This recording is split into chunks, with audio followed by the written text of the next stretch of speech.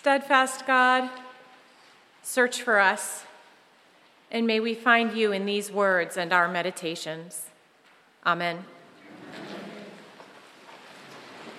Congratulations.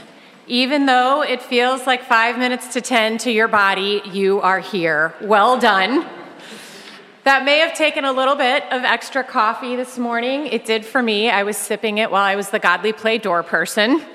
Thank you, Heidi, for letting me do that. It reminded me our need for a little extra coffee this morning of a conversation I had in Starbucks as coffee, freshly poured, had steam wafting up between me and the gentleman who had asked to speak with me. He launched right into his story. So I'm sitting next to my 13-year-old daughter in church, and they pray, he says, they pray for those who don't have faith or those who doubt. And she says in a voice loud enough for everybody around us to hear, "Well, it's about time they're praying for me. I don't believe." In my long life of going to church, I have often wished that more people were like this man's 13-year-old daughter. I've wished that people really shared their thoughts, what they leaned into in the creed, and what was difficult for them, what they had once known, and what they were no longer sure about. How would our coffee hour, our forum, our Saturday morning men's Bible study, or our Wednesday lectionary study be different if people did that?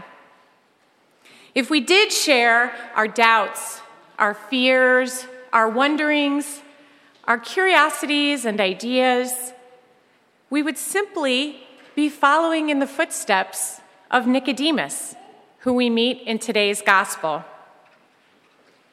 If Jesus meets Nicodemus as he is, only brave enough to seek Jesus at night, in the dark, away from the listening ears of other Jewish leaders, won't he take us as we are too?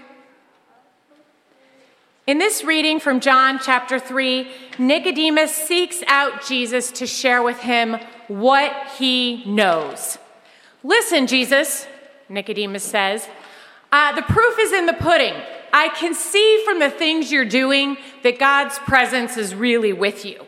I know that." He comes to make a statement. Jesus hears what Nicodemus says, and right away, he nudges Nicodemus to the next level. "Okay," Jesus says, "you can see that I have God's presence, but did you know that no one can see the kingdom of God without being born from above?" Poor Nicodemus. He starts with a statement of certainty, but he's immediately thrust into doubt. Wait, what? There's no way that somebody can be born again. What are the logistics of that? Jesus replies, "Some things are of the flesh, and some things are of the Spirit. That's how it is." Nicodemus questions again, how is all of this possible?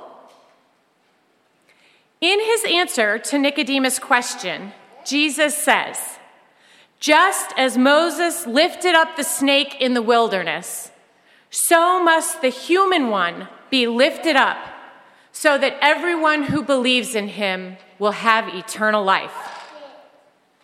Now to us, this sentence seems puzzling. Moses, snake, life, huh? But Nicodemus would have known this story of Moses and the serpent backward and forward, just like we do the Christmas pageant or the story of the Last Supper. Here, buried in the middle of Nicodemus' conversation with Jesus, is a wonderful story about doubt, death, and life. Let me tell it to you now. The Israelites have been wandering the desert. They have just finished fighting the Canaanites and won an extremely difficult battle in the middle of the desert. And the people are worn out and they're mad. And they're grumbling, not just against Moses, but also against God. Why did they bring us here? Things were better with slavery. There's no food, there's no water, this place is terrible, and this manna stuff that's been coming from heaven, you know what, we really don't like it.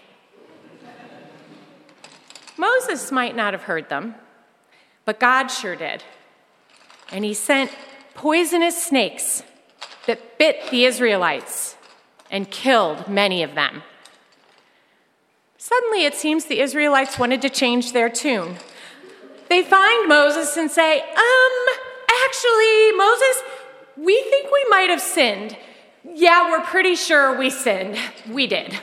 So could you talk to God and let him know we made a mistake? We're super sorry. You know, even this manna tastes better today. So if you could just let God know all this and get rid of those snakes, we'd really be grateful. So Moses prayed for the people. And God spoke to Moses and told him, make a poisonous snake out of bronze and place it on a pole where the people can see it. Whoever is bitten by a snake and looks at the bronze serpent will live.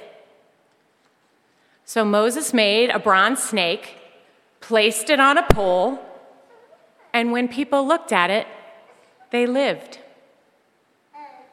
Think of that. The Israelites doubted God, wondered what they were doing in this desert, how all of this would end, and the symbol of the serpent, the very creature that symbolized distance from God, expulsion from Eden, the very thing that was causing them to die, it was that symbol reimagined that brought them life. Their doubt brought death, and fixing their eyes on the bronze serpent brought life. That is the story that Nicodemus would have known in his very bones when Jesus said, just as Moses lifted up the snake in the wilderness, so must the human one be lifted up, so that everyone who believes in him will have eternal life. Jesus tells Nicodemus that when we doubt, when we have questions, when we are in the grip of death, setting our eyes on Jesus has the power to bring life. In our American culture, we are beset by doubt. As we have begun truth-telling about the structures of power, that there is abuse, that the systems are rigged in favor of the strong and against the weak, we entered a crisis of authority in medicine, religion, economics, you name it. Were you one of the people that was overprescribed opioids by a doctor because they were incentivized by a pharmaceutical company? Were you one of the millions of Wells Fargo clients for whom the company created fraudulent checking and savings accounts without your consent? Yeah. There is a good reason that we don't trust authority. Thank you, Ziggy. I wish more of you amened. Add to this the constant proclamation about fake news. Is the coronavirus under control and A-OK? Or as the CDC says, do we need to take precautions? Do our intelligence agencies give us some needed information, or should it be disregarded? Facts and truth don't seem to exist anymore. We live in an era of doubt. In our American context, Jesus' words to Nicodemus are critical. When you doubt, when you are in the grip of death, look to me, the human one, who brings eternal life. So if we are to follow Jesus' words to Nicodemus, where do we find Jesus?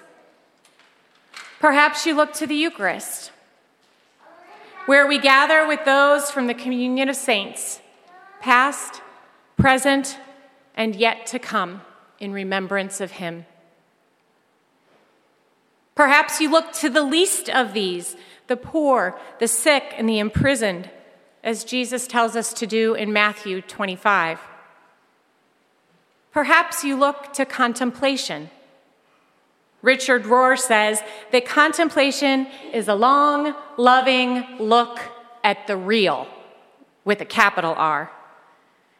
When you look at something long enough, Rohr says, something like a leaf, and you love it, and let it be reality for you, you are at the first door of contemplation of the human one.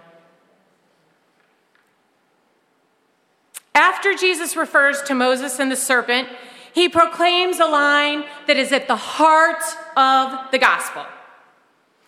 For God so loved the world that he sent his only Son, that whoever believes in him may have life. Look to him. Look for him, whether in the Eucharist, serving another, or in the contemplation of a leaf. I wonder, where will you find him? Amen.